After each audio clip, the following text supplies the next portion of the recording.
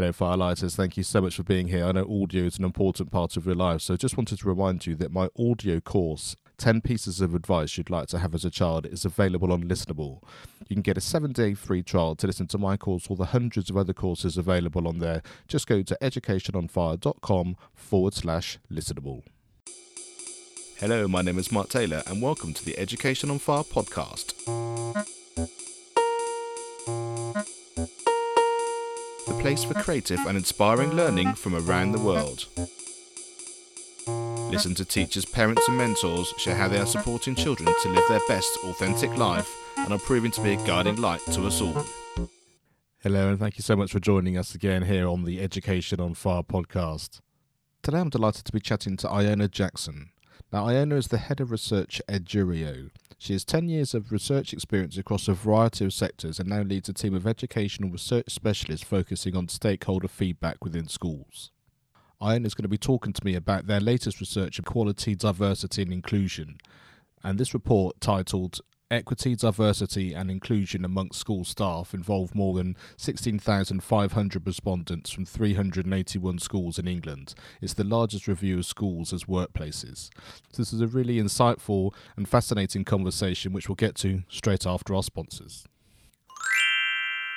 The National Association for Primary Education is a non-political UK charity.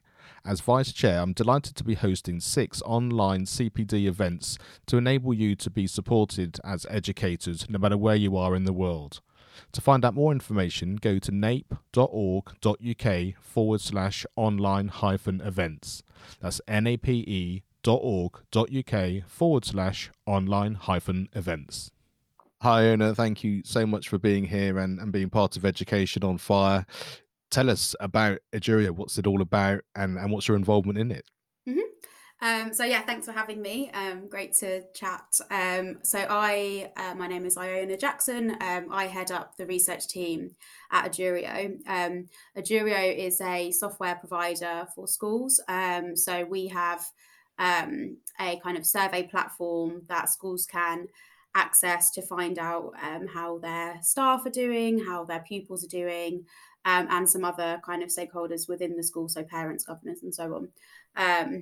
It's all about feedback, so understanding kind of what people's experiences are and what are their challenges, and that feeds into kind of schools' action planning and finding out kind of where they should be focusing their efforts. We tend to cover kind of well-being, we as well as kind of more traditional learning, teaching and learning kind of curriculum-based topics as well. So we've done a big study kind of the last 4 years running on staff well-being and working conditions. And in the last year, we've launched a study on equality, diversity, inclusion, and also a pupil learning experience and wellbeing study as well. I think we'll chat a bit more in more detail about the equality, diversity, inclusion one today. But that's a quick summary of what the company does.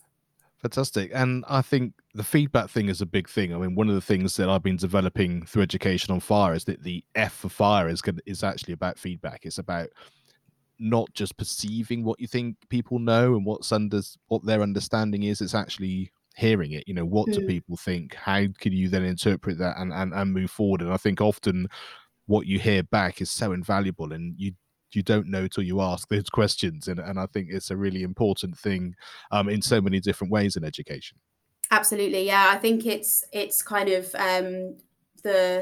you can have kind of your ideas about where to focus, and actually as we chat more about the equality, diversity and inclusion thing, we'll see kind of some big differences in how school leadership think the situation is compared to what non-leaders within the school and trust think. And it's sort of when you don't have that clarity, and when you think you know the answer, that could in some ways be more dangerous than sort of thinking you don't know the answer, if what you think is actually not quite exactly how your staff are feeling and so on. Yeah. And just briefly, just before we get into that research and everything, tell us a bit about the history of Edurio. How long's it been going, and sort of why this particular niche to begin with? So we are 7. celebrated our 7th birthday in the summer. And the company was founded by three guys, Ernest, and two men called Yanis. And they basically realized that there was kind of a gap in the market for this stakeholder feedback within schools. So Ernest had been working on feedback within higher education as part of his university experience, and just sort of was aware that there wasn't this mechanism within schools. So work started 7 years ago, kind of really ramped up over the past 3-4 years, and now we're kind of the leading stakeholder feedback provider within the education sector in England. And just tell me a little bit practically about how it works in terms of getting that sort of stakeholder information, because I know as a parent and I know as a pupil from many, many years ago, the letter in the book bag that says, please let us know about this, this, and this to kind of get some feedback is a long way away from the sorts of ways that obviously that you can work now. So just sort of give us a little bit of an insight into that. Yeah, so everything that we do is online. So people can fill out the survey either on their computer or tablet, or they can fill it out on their mobile phone. So the way that it will work is effectively a school will opt into our surveys, and then they can we can create a version of the survey for each person on their staff, or we can create links for parents and pupils to take and fill out on whichever device they have available. The way that we work is that each survey is relatively consistent from one school to the other. So we collect very large data sets so that we can provide a national benchmark, which allows kind of each school to see kind of how they're doing themselves, but then also how they're doing if you compare that to other schools across the country. And we have benchmarks for phase as well. We have secondary, primary benchmarks as well. And so, you'd basically get either a link or an email with a link inside it, depending on exactly how we set it up. And then you just click on from whichever device you're on, and then click through the survey, and you can mostly it's kind of select the answer from the list, but we have the option to give comments at each question, and some questions that are purely kind of tell us your thoughts, type in answers so that people can kind of really express themselves if they have something specific to say. Fantastic. So now take us into that research and some of the findings that you've come across. Yeah, so as I mentioned, last year we launched 2 new surveys. We launched Equality, Diversity and Inclusion, and Pupil Learning Experience and Wellbeing. And the one that we're going to chat about in more detail today is the Equality, Diversity and Inclusion, or EDI, survey. We launched the findings from that report, the kind of initial findings from that report in June of this year, and we've been doing some further analysis over the course of the summer, and we'll be releasing kind of more information as the term goes on. It's worth saying on the pupil survey as well, we'll be launching our initial report on that later this year.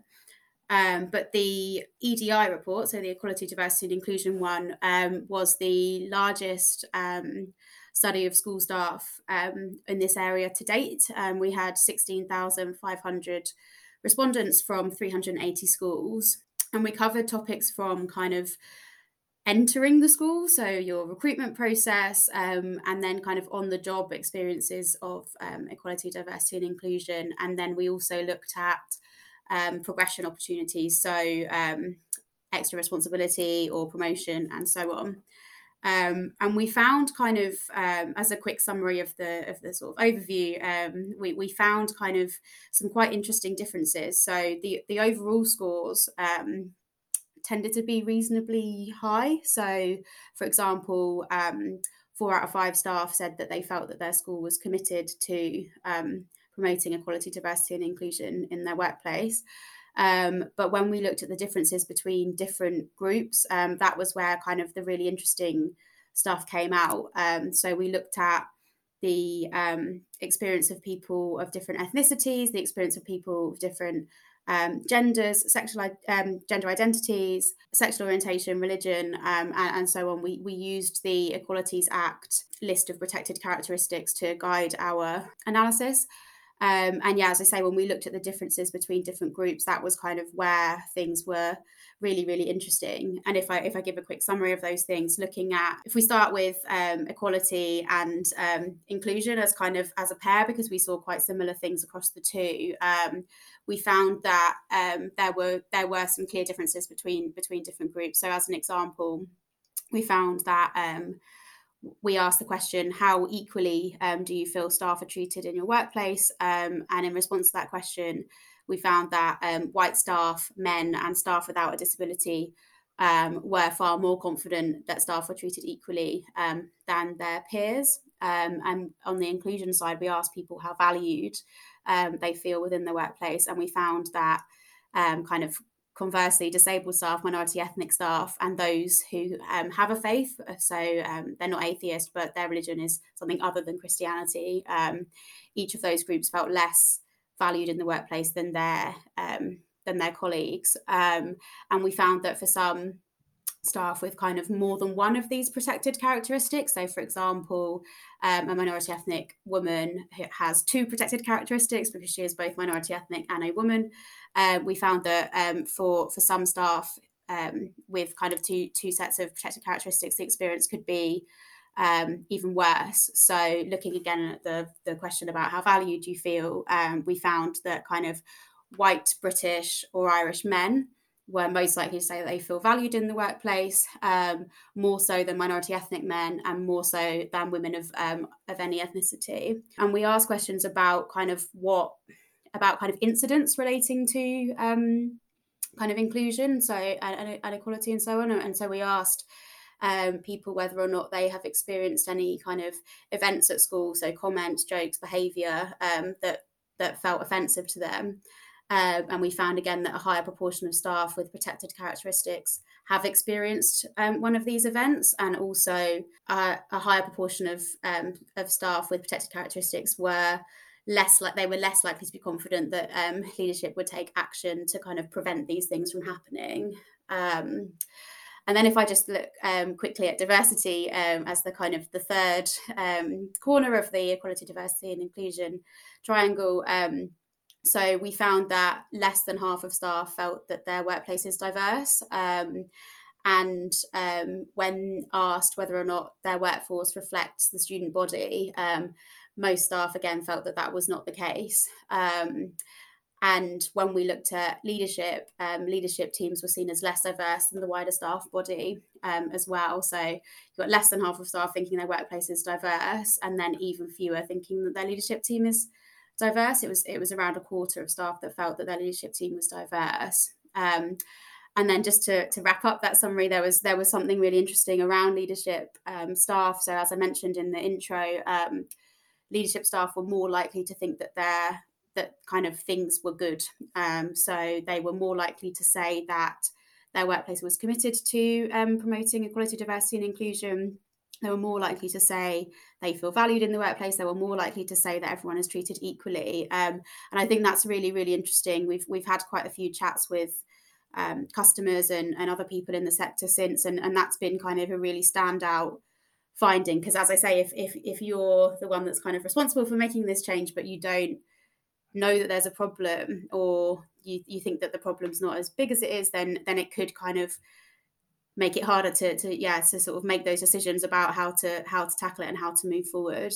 So that's a really whistle stop tour of the findings for you. No, that's fantastic. And I guess, you're collecting data, so you don't have any preconceived ideas necessarily of what you'd expect to come out of some of these things. Did you find the results surprising, or did you think, actually, I'm not surprised at that despite of not having those sort of preconceived ideas? What were your thoughts?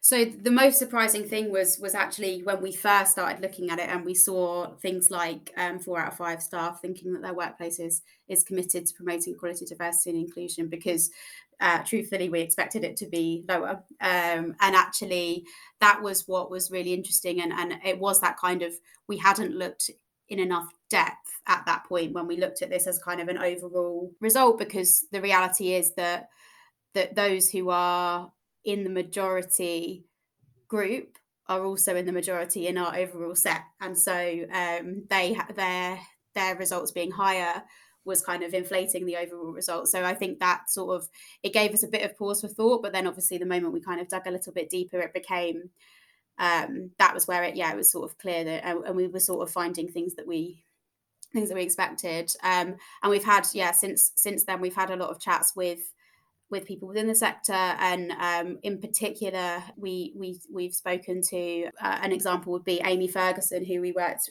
with on a different podcast actually. She is a LGBT Black teacher, and she sort of said, it's not surprising to me. I have lived this. I've got peers and friends who have lived this.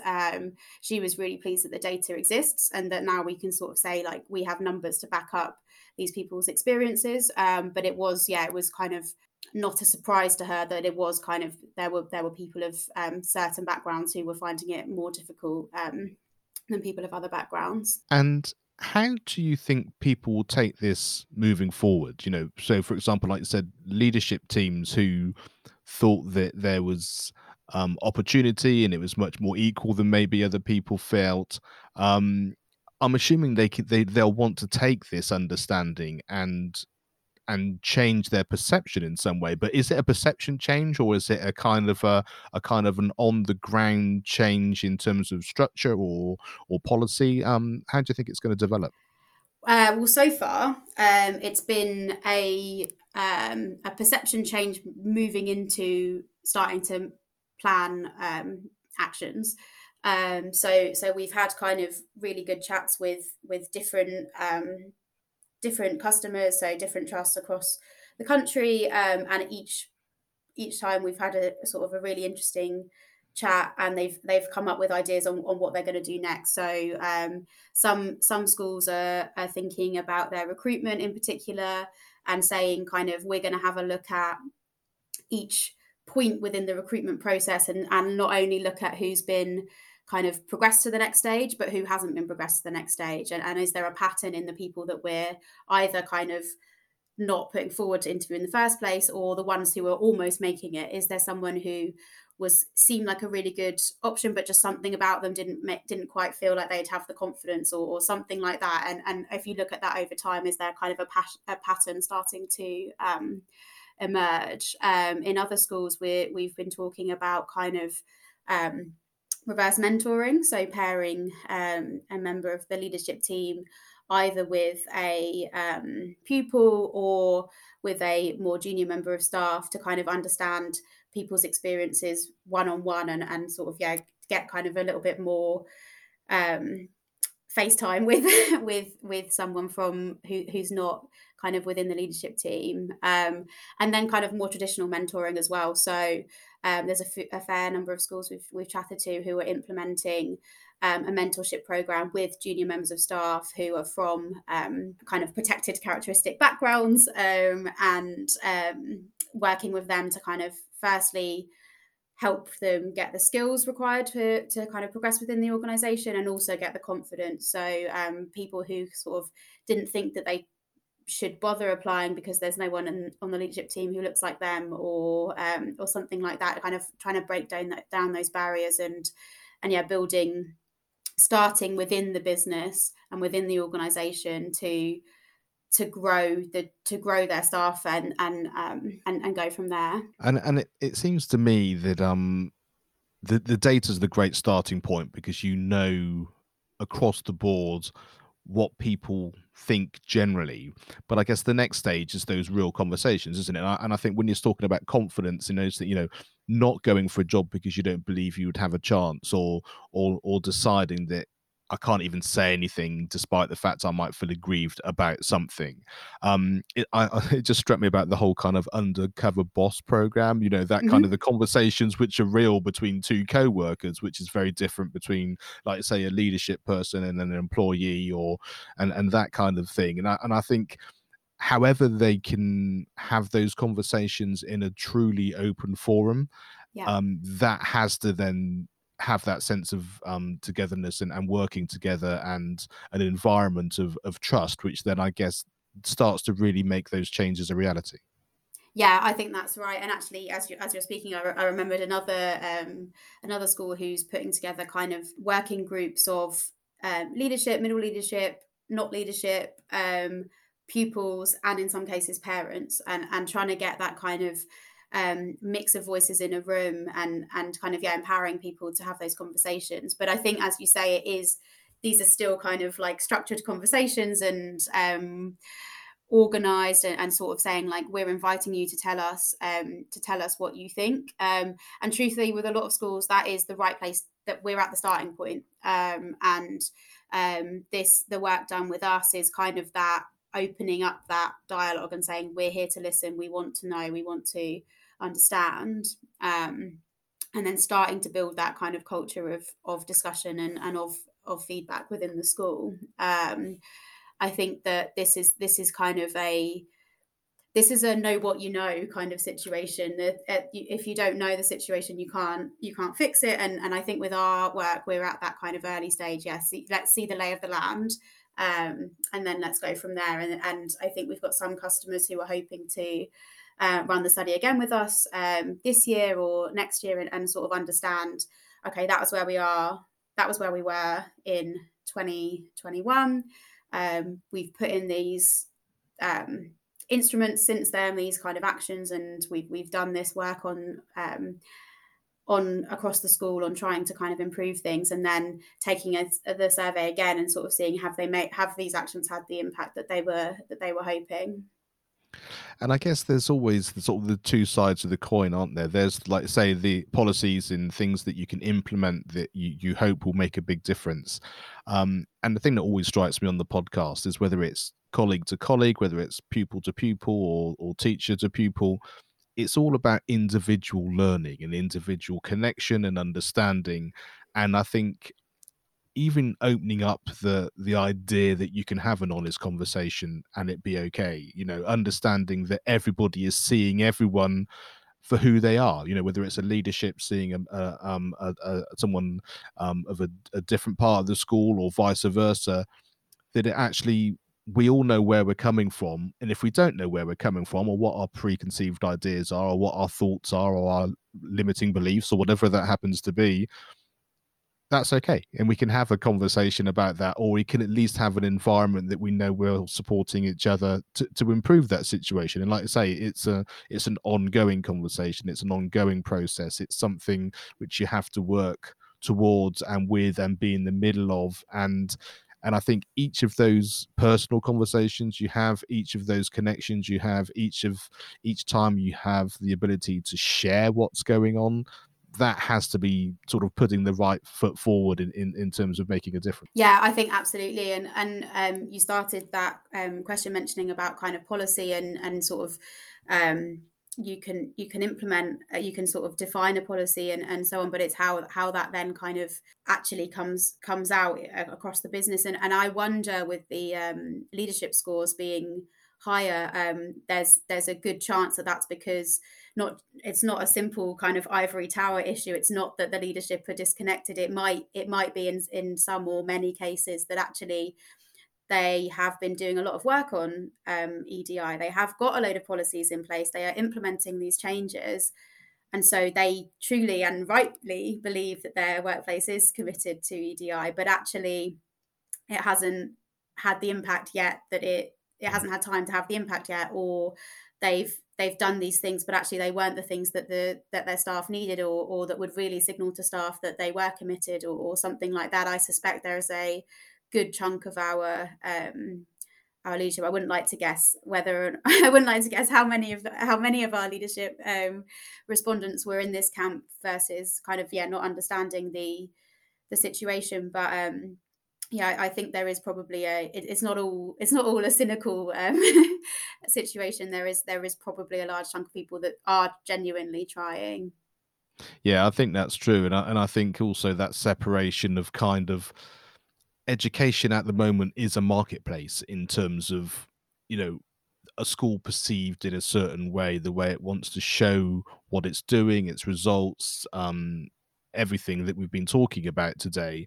And with that comes a lens, isn't there? That and I think being able to sort of have that lens, which I guess you've got to, whether it's reporting to the governing body, whether it's Ofsted, whether it's your general perception of where you are in the education world or what you want that to be, also with that kind of reality of kind of, if we want to make change and we want to improve things, or like I say, we even want to have that conversation, you still, people, especially in leadership, you're still holding both of those things in your in your hands at the same time and having to work within that. And I think, like I said, I guess again, it's that conversation of kind of knowing this is what's happening here, this is what's happening here, and how, you know, great leaders are able to kind of work with that and change that and morph it and get people to be included in what it is that they're trying to do, which is obviously a much more much more detailed and an ongoing process. So let's just go into your school experience a little bit now, in terms of, you know, does this resonate with something that happened to you when you were younger, or is there a teacher or a situation which has had a positive experience, or something you'd like to share? So I actually went to a girls' school in Hertfordshire, and I have reflected on and off kind of throughout my life. Kind of, I wonder how much different it might have been if I hadn't gone to a girls' school. There's certain things where I know that I've kind of, I started at uni, and I would kind of do something that other girls would be like, we that would have been, people, all the boys would have been like, why are you, that's so weird, why are you doing that? And it didn't occur to me that it was a weird thing to do, because it was just, we were just all sort of, yeah, wandering down the hallway, having whatever chats we wanted about whatever topics we wanted, and didn't feel the need to kind of, yeah, center ourselves, or fit in with boys. So I often think that there's kind of, that's certainly one side of things, but I also wonder about like the path that I've taken. So I've always been quite outspoken. I've always been quite sort of more on the STEM side of things. So I did a degree in maths, and have always kind of, yeah, liked that kind of subject over the more kind of creative side of things. And obviously, there's a really good chance that would have been the case in any school. But I've often kind of reflected, yeah, I wonder whether or not I would have been quite so noisy, quite so sort of happy to just put my hand up and get the answer wrong, or and so on. So yeah, one of those things where I can't possibly know whether or not it has had an impact, because I've only done school once. But yeah, I've often kind of thought that might have had an impact. Yeah, I really love that, because the thing is that you only know what you know. You know, you're surrounded by your community, and whatever that looks like is all there is. And I think that the most important thing is that kind of, you learn from where you are and you ask questions and you take on whatever the next step of that is. Like you say, you know, you're not at an all girls university, so life then changes, you know, and you Mm, start to you start to realize that there's other things going on, and their life situations and their experiences are different as well. And I guess that's where kind of inclusion and diversity and understanding and acceptance comes in, that no matter what anyone's perception is, it comes from somewhere. And like we said, you know, the data that you've been doing and all of the great work is comes from then being able to sort of dilute that and have a dialogue about that and understand what that then means to move forward. And I think mm, when you feel like the whole thing is fluid and it has a projection and an understanding and a way of moving forward in everything that we're doing, then I think that's great. And I think it just comes from those sort of, like I say, the perception of what you're doing and an understanding that we all are basically a product of what we know. And so yeah. the more we can share information, and the more we know, and then we can make changes when we think it's appropriate. So I think that's a great example of how that works. And like I say, you can only do it from your own standpoint. Yeah. Now, is there a piece of advice you've been given which really struck you, you'd like to share, or was there any advice you'd give your younger self now, looking back, that you think would have had a positive impact on your life?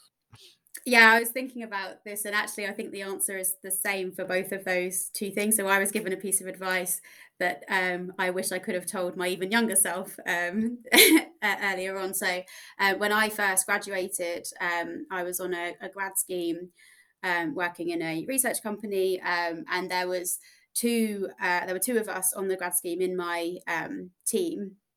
It was me and another girl, and she was kind of. I thought I was conscientious, but she was the embodiment of conscientious. She kind of she everything that she did kind of looked really neat. Was kind of she was really really good at kind of working through the processes and kind of getting everything done. And I was a little bit more slapdash. I was sort of my attention to detail was not quite as strong as hers, and I would always be looking at reports that she had made or kind of work that she was doing and thinking, wow, that looks really amazing. I'm so behind. This is, I don't know. I don't know I'll ever be as good as her, sort of thing. And our boss, our kind of team head, said to me, like, you don't make charts that look as neat as hers. You don't make them as quickly as she does, but you do this other stuff. And you are kind of you can do a presentation, you can do these things, you can kind of pick an idea and run with it, and all of these other things that she kind of pointed out to me that were also useful skills, and kind of said she basically said you're both really strong at different things and you're both kind of brilliant in your own way. I kind of from then on, I was sort of the other things, the bits that I wasn't good at, I was able to direct attention to get good enough at.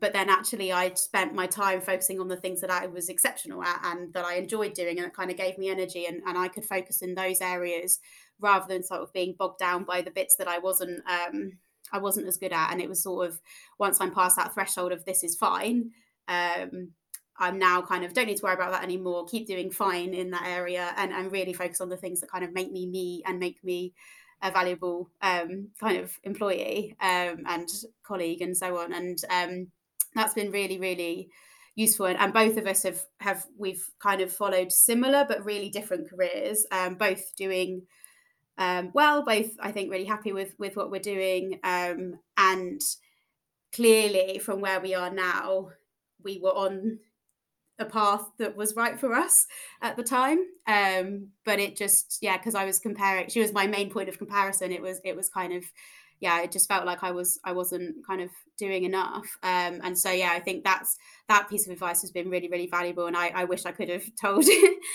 wish I'd sort of started thinking about that earlier, that my strengths and my weaknesses are things, or even, in fact, someone else's strengths aren't necessarily my weaknesses.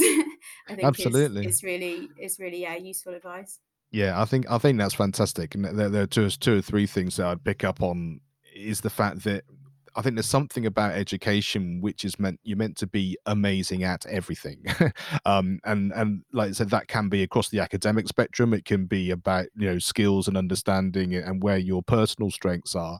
And I think understanding that that's not the case. I was having a conversation with someone recently. We were talking about the Olympics. It's like the person that wins the 100 meters doesn't usually win the javelin or the hockey, for example. You're all amazing Olympic athletes, but you have different skills and different specialities, and walking into that. And I think the other interesting thing I really liked was that idea of a threshold. The thing about being at school and education is that, we'd like everyone to have a good foundation in education and exposure, a broad horizon of what it is that we want people to understand. And from that, you work out, like say, what you're good at, what you're interested in, what you're inspired in, and then you can use those skills. And like you say, that's the thing about working in a team. You can delegate those other things to someone who loves the fact they can do a fantastic graph, as you mentioned, and I'll go and do this because I'm really good at this. And the combination of us together makes something really fantastic happen. And I think embracing that, like you say, and that's why I love these conversations, because it's like you only know when you're told, or you only know when you learn it in some way or another. And I think just hearing those things, and I think sometimes we kind of know that's the case, but we don't feel like it. I need to be 100%. I need a straight A student in everything. I need to be good at all these different elements that I'm doing. And Exactly. I certainly have that same feeling. I'm a percussionist, and basically we play anything that you hit or scrape or make a noise with. But within that, not everyone's brilliant at all of that. We have our specialities, and yes, we have like you say, this benchmark of what we can do across the board. But there are certain things where you just know, yeah, that person's the one that can play with their hands, and this person wants to play drum kit, and this one wants to play timpani or whatever. And I think it's such an important thing and a great thing to share. So just as we wrap up, is there a resource that you'd like to share with us? And this can have something that's had a big impact on your life, but it can be a song, a video, a film, a podcast, a book. It could be absolutely anything, but something which really sticks out for you. So yeah, again, I was having a think about this one, and I think whenever I think of the musical Hamilton, I just think it's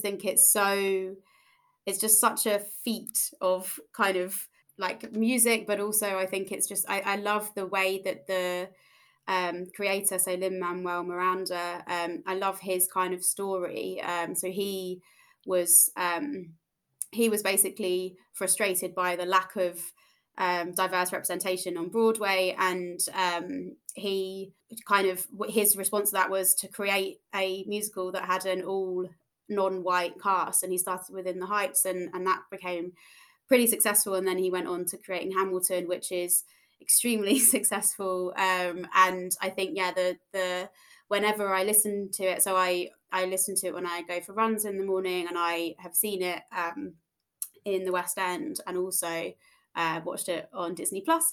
And I just think, whenever I watch it, I think both this is incredible musically, but it also makes me think about kind of the journey and kind of his determination that this world isn't built for me, so I'm going to build a world that is built for me. And obviously he had that wouldn't be possible for many people in that situation, but I think the fact that he was able to do it is just really, really incredible, and it I think it's worth all of the fuss that surrounds it. There are many people in our house who would completely agree with you, I have to say. And I think is a final point, which really I think is important, is I love the fact that what we're talking about there is creating a world or a vision or something which reflects what it is that you want to see in the world. It's not about how can I change this particular musical, which has always been like this, to look slightly different. It's kind of, this is how I want something to be, and I'm going to create something. It's still, like I say, it's in the West End, it was on Broadway, but it started from a different place. It wanted to be a reflection of something different, and that in turn has changed the way musicals are perceived now, in terms of what's being created and what people are enjoying and wanting to take part in and be involved in. And I think from an education point of view, that's a really fascinating thing, because we often feel like we need to tweak something to make a bit of a difference, to make it look a certain way, and sometimes just, I guess you can call it thinking out of the box, which is quite hard to do in education sometimes. But just let's think about what we'd like it to look like, or what we would like our environment to be, and let's put that in place and allow that to grow. And I think that's a much more organic and an authentic way of our education worlds of being. And I think, that's a great way of rounding up both what we started with in the beginning in terms of what we were talking about, all the way through to the reality of how that becomes a reality in the world. So fantastic. Iona, thank you so much for your insights, and obviously your fantastic knowledge in all of these things. And I love the way that the data and the way that companies are working within education, and that whole kind of community. And I think it's a word we come back to a lot here, but I think it's that breadth of community and, like I say, different stakeholders in inverted commas about what we're trying to do and how we're trying to improve the lives of everyone involved in education, and obviously how that filters through for the pupils as well. So brilliant. Thank you so much. Thanks ever so much. Thank you so much for listening. It's such a pleasure to be able to bring you such wisdom and inspiration.